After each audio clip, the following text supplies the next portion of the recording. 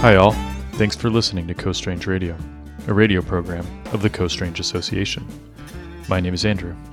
Feel free to reach me at andrew@coastrange.org. To hear past episodes, visit coastrange.org/coastrangeradio.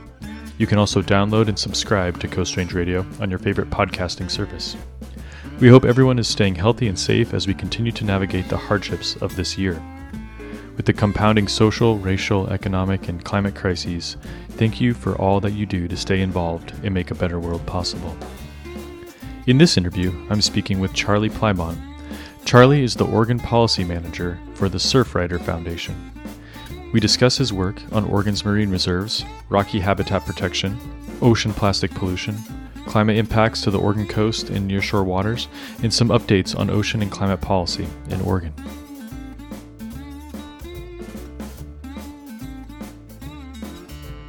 Hey everybody, thanks for tuning in. This is Coast Range Radio, and I'm really excited today. We're speaking with Charlie Plybon. Charlie is the Oregon Policy Manager and founding member of the Newport, Oregon chapter of the Surfrider Foundation. And he's also a member of the Oregon Ocean Policy Advisory Council. And hey Charlie, thanks for coming on to Coast Range Radio. Really appreciate you taking the time to chat with us.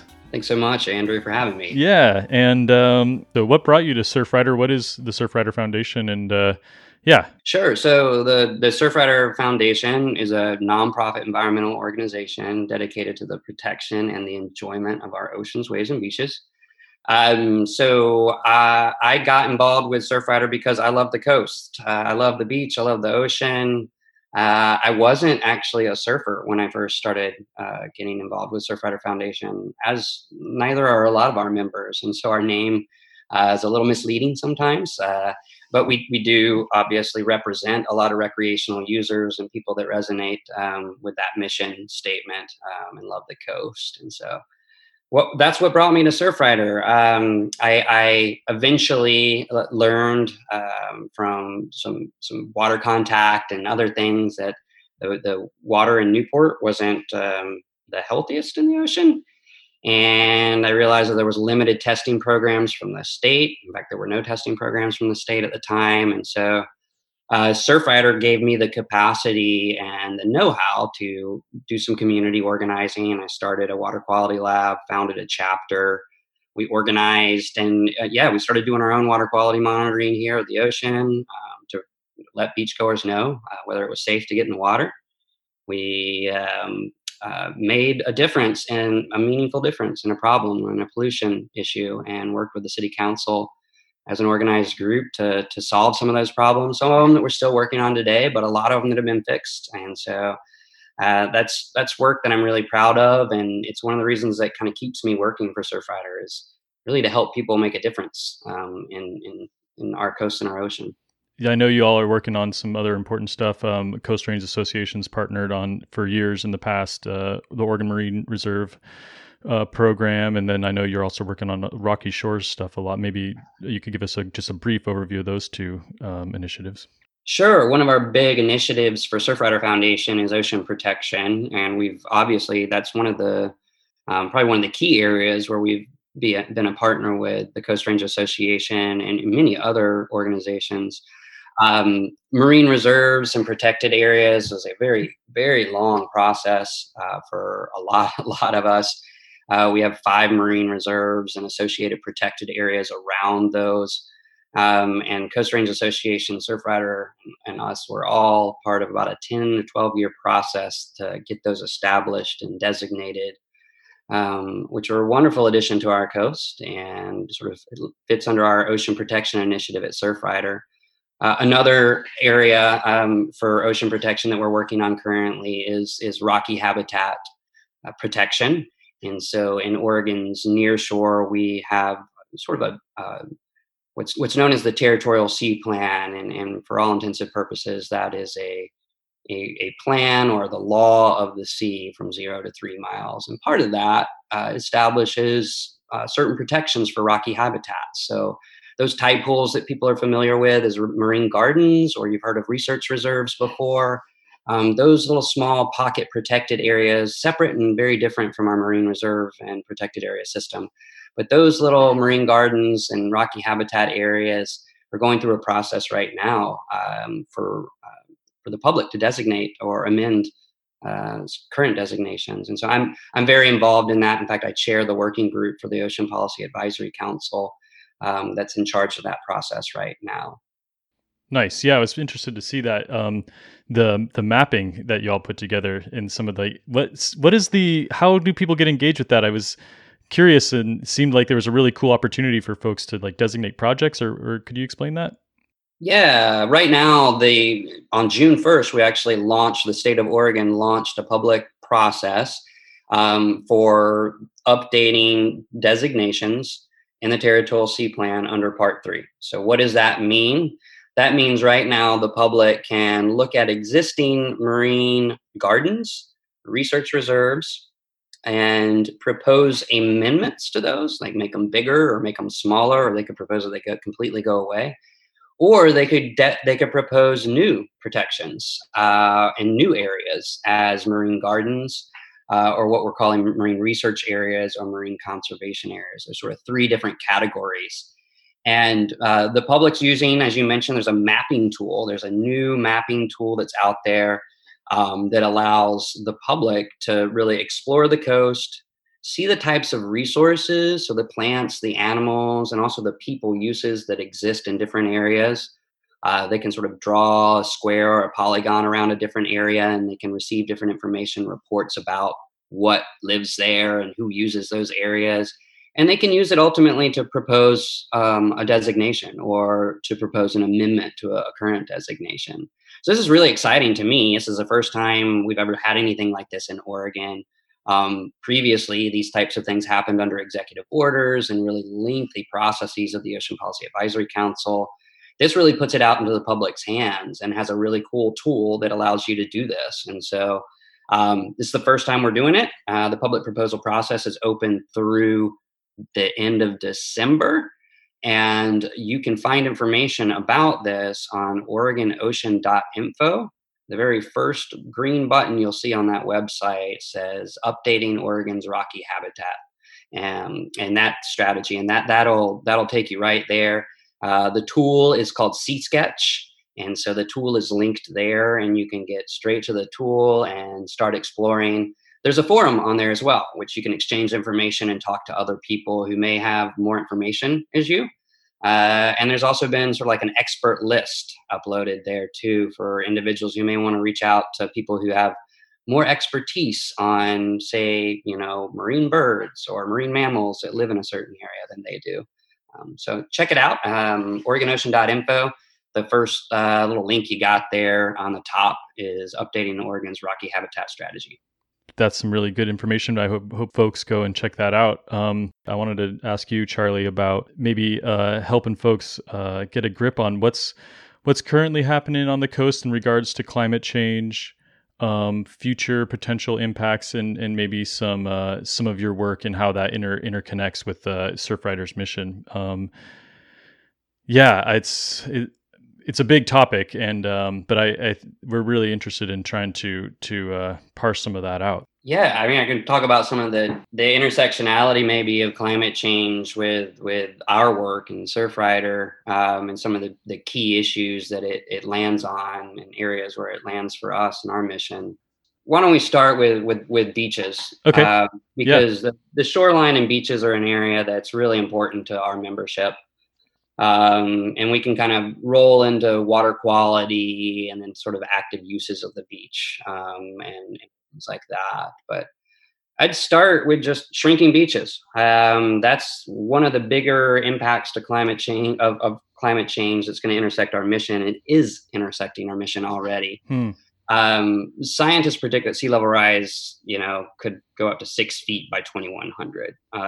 So an increase that large would just completely swallow beaches and impact public access, recreation, healthy ecosystems. So we're seeing beach erosion from increased storms. That's very present here in Oregon. That's something people are very, very familiar with. Yeah. And those things are really chipping away at our beaches. And unfortunately, the response to a lot of that are seawalls or big bouldering projects that we know that we call riprap here in Oregon.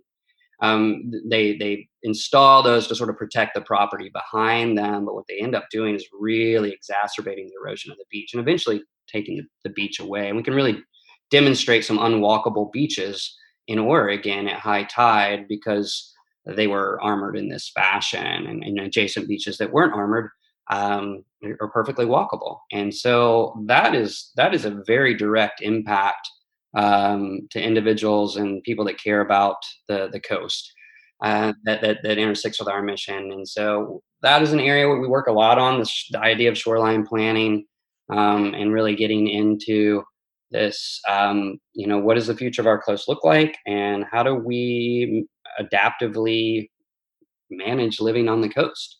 We're going to have some trade-offs, and what does that look like? Does that mean moving things back?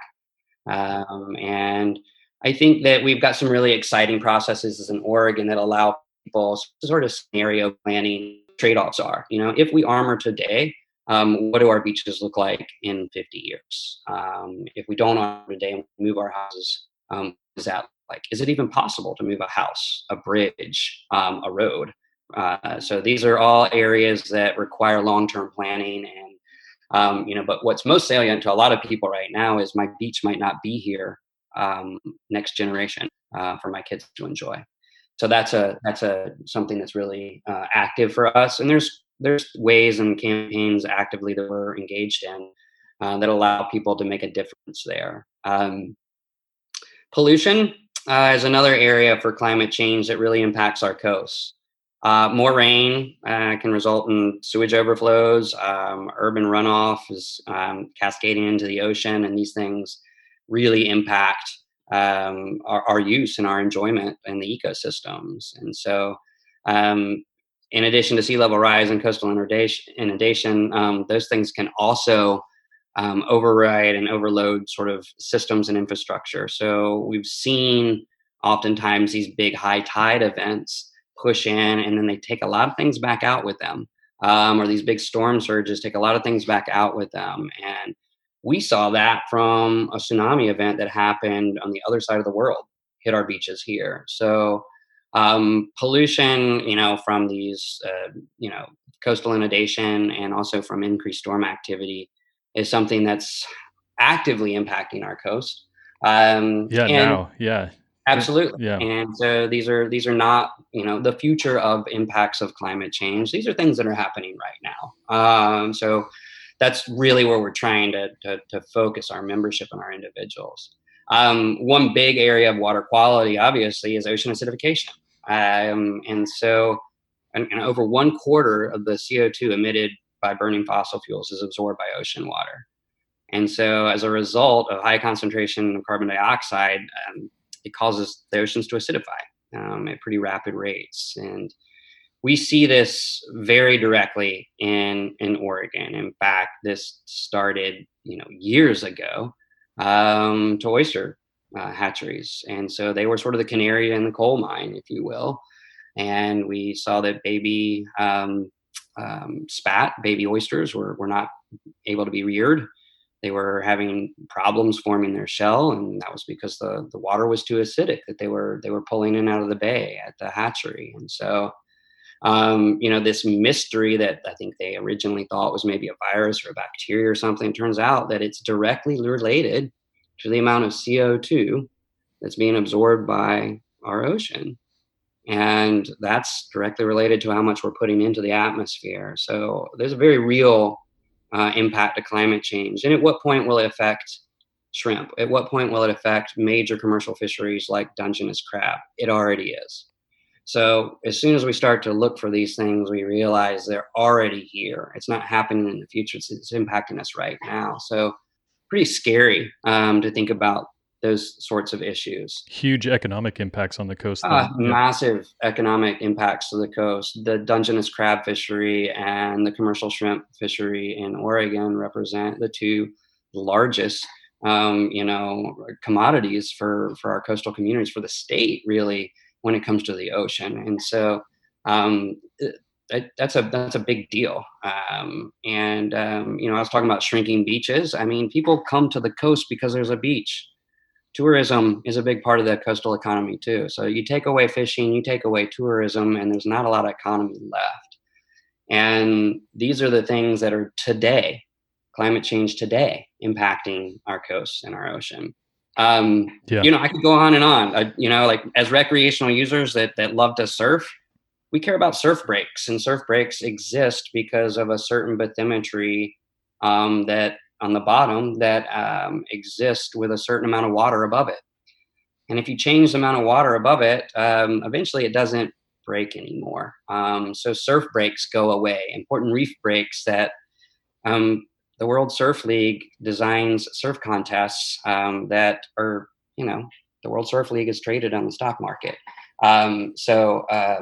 There's a lot of economic impacts to climate change affecting recreational users, affecting coastal communities, affecting our ocean, and it's happening today.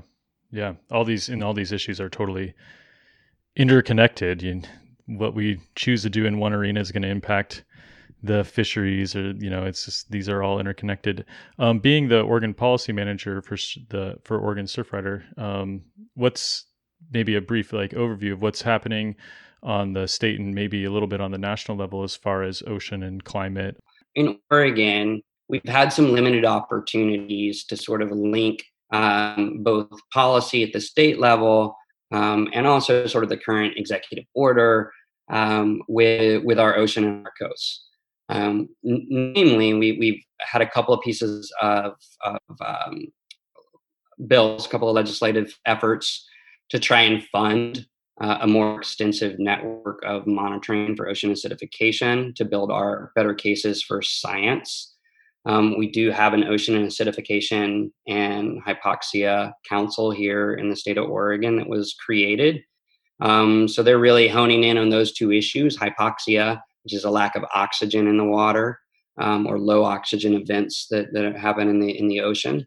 And then ocean acidification, which is obviously the lowering of the pH. Those are key impacts of climate change to the ocean that we built a council around. So this OAH council, as we would call it, has a suite of actions, from building better data and monitoring so that we know what types of actions to take, to mitigation efforts in restoring habitat, supporting resiliency, and investing in sort of blue carbon, if you will, habitats and ecosystems that maybe provide some mitigation to CO2 in the water, sort of buffering. At the state level, the OAH Council provides a nice framework that really hones in on policy actions for those two key issues of climate change. And so that framework is much of what we're following as Surfrider Foundation to try and support legislation around. So one of the big efforts last year was what I dubbed sort of the ocean climate bill, because everybody was focused on the other climate bill. And unfortunately, because of the other climate bill, the session ended early and things didn't quite make it across the finish line. A lot of other things did, but that one did not. But it would have funded a great network of monitoring. It would have funded a lot of education, and supported a lot of research that probably would have given us more cause for creating local policies and local actions because of Oregon state land use goals and our framework. A lot of the actions are really possible at the local level as much as they are at the state level. And so, we can talk a little bit about some of those local actions I think people can take. And a lot of that, when you talk with policymakers, they see that as a drop in the bucket. But my job is not to tell motivated activists that their efforts are a drop in the bucket. My job is to tell them that a drop in the bucket is how you fill the bucket, one drop at a time, with a lot of them. And we can do that at the local level. So I think a lot about adapting to climate change in Oregon is about advancing policies locally that provide for local resiliency and building systems locally that create some interdependence with each other, but also some independency with respect to energy creation, waste consumption, and ultimately, waste recovery and recycling. And we haven't really talked about plastic pollution and that being one of our major initiatives, and how that aligns with climate change impacts.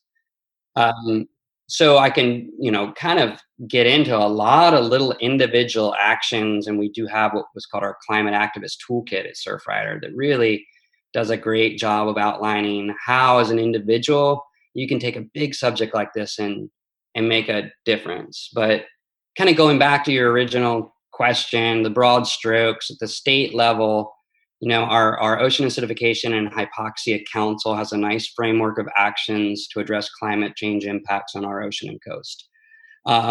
We need some work and some legislative work to really address some of the adaptation and mitigation that's impacting shoreline planning, and that's yet to be addressed.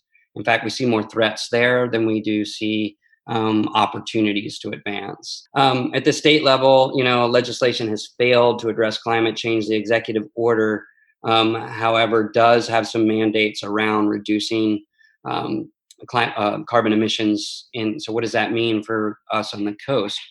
Well, how are those monies redirected and how are they reinvested? And really, it's about following those monies for reinvesting from carbon emissions in green, renewable, and resource jobs on the coast that we care about, that align with our values, and reduce our overall net carbon emissions and consumption. So those are some of the opportunities I see kind of at the state and the local level. At the federal level, it's wildly complicated, given there's a number of sort of blue carbon type initiatives addressing climate change in our coasts. There's a climate crisis action plan that sort of came out of Representative or Congresswoman Bonamici's office. It's actually a really fantastic. It's got some fantastic sort of elements in there addressing coastal impacts and climate change. A lot of it's study and learning, as much as it is actions. But I think that they're really important steps. We can't take actions until we have the information that we need. And so, and it's a bipartisan action plan in a lot of ways. They brought some people together over that work. The stuff that's come out of the House Oceans Caucus has also provided some framework as well for advancing, around our coastal preservation initiative. So again, those are things like protecting beaches from overdevelopment and looking at resiliency opportunities. That comes in the form of us passing big federal legislation that ultimately funds states to plan and do that hard work that I was talking about, the heavy lifting. Those are changing state land use plans and goals and local land use plans, and those take thousands of man hours to do that kind of work, and they take public process. So we need money. The state needs money to pull those things off, and coastal communities need the resources and the guidance of good science to do that work. Nice. Yeah, that gives a really good context on all levels. Anything that I missed? You mentioned the plastics. We barely got into that. Plastic pollution is a huge issue for our oceans and our coasts and for Surfrider, and it's something that actually the elephant in the room that we don't talk about beyond the social justice issues that we finally started daylighting with the export of our quote unquote recycled materials is that plastic pollution fuels the climate crisis. It's kind of easy to understand the problem with plastic when you see it littering in your parks and your waterways and the oceans and beaches, and we can see terrible videos of the harm it does to like wildlife and straws being pulled out of turtles' noses and things like that. We can actually hold this crap in our hands, but a lot of people don't realize that the fossil fuel industry is the plastic industry. As if plastic pollution wasn't bad enough for all the things that we see it blighting in the environment and harms to wildlife.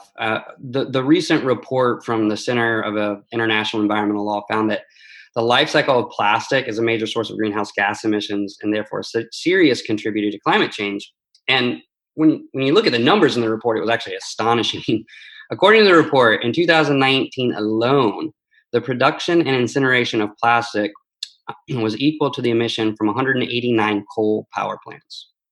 And what's even worse is that the plastic production is on the rise. It's actually projected at a rate of increase towards 2050, if that's the case on its current trajectory and the current investments of the industry.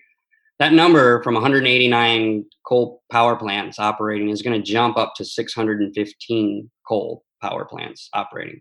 Now, if we were making decisions about, coal right now, we wouldn't make that decision. We wouldn't say, hey, we're going to go from, 189 coal power plants to 615 coal power plants in 2050. That's our objective. We would never say that, right? But that's written on the wall. That's the investment and the capital production plan of plastic by 2050. That's where they'll be at if they're on target with their current rate of production and increase. So that is just terrifying. And that's 20% of the global oil consumption. And then they end up in our ocean. So, I mean, from the beginning, traditional plastic is formed by fossil fuels like natural gas. So that's, how it's created, these cracking facilities. In the middle, the refinement process of that plastic, the moving of that plastic, that those emissions in 2015, a year in 2015, those emissions equaled the same amount as 45 million passenger vehicles driven just in 1 year. So that gives you an idea of the industry. And then you want to talk about where this industry exists. I mean, Cancer Alley. So let's talk about a social justice issue. Let's create these production facilities in places where we can skirt environmental laws. Why? Because it's a low-income area where we're not going to get advocated against, and policymakers will let us slide right in here. So some of these places, in the middle, they don't just impact greenhouse gases; they impact people. And then at the end of the line, I don't need to really get into the end of the line. We all know what happens at the end of the line. There's no market for it. And we don't know what to do with it, and a lot of it ends up in the environment. So, a big part of the global climate crisis is plastic pollution. Thank you for that. Yeah, that's really important. I didn't some of those numbers I didn't realize. So we were talking about a lot of different things here. But there is opportunity for folks to get involved. How do folks get involved with Surfrider Foundation in Oregon? Yeah, if folks want to get involved more with Surfrider, I invite you to check out our national website. It's surfrider.org. You can find out about our national network. We actually have affiliates in other countries as well. If you're interested here in Oregon and finding a little bit more about what we do here or connecting with any of our chapters, we have chapters in Portland, Coos Bay, Newport, up on the North Coast, and our Siuslaw chapters in Florence. And so, but really our network of membership is statewide. Oregon.surfrider.org. You can learn more about what we do, our programs, or even how to volunteer, because there's 2 staff members for us here in Oregon and for Surfrider, and everything else we do is powered and fueled by beautiful and wonderful volunteers and Oregonians that care about our ocean and our coast. Awesome. Thanks, Charlie. Thanks, everyone, for listening. Visit their website, and looking forward to seeing folks getting active on the coast. Talk to you soon. Thanks so much, Andrew.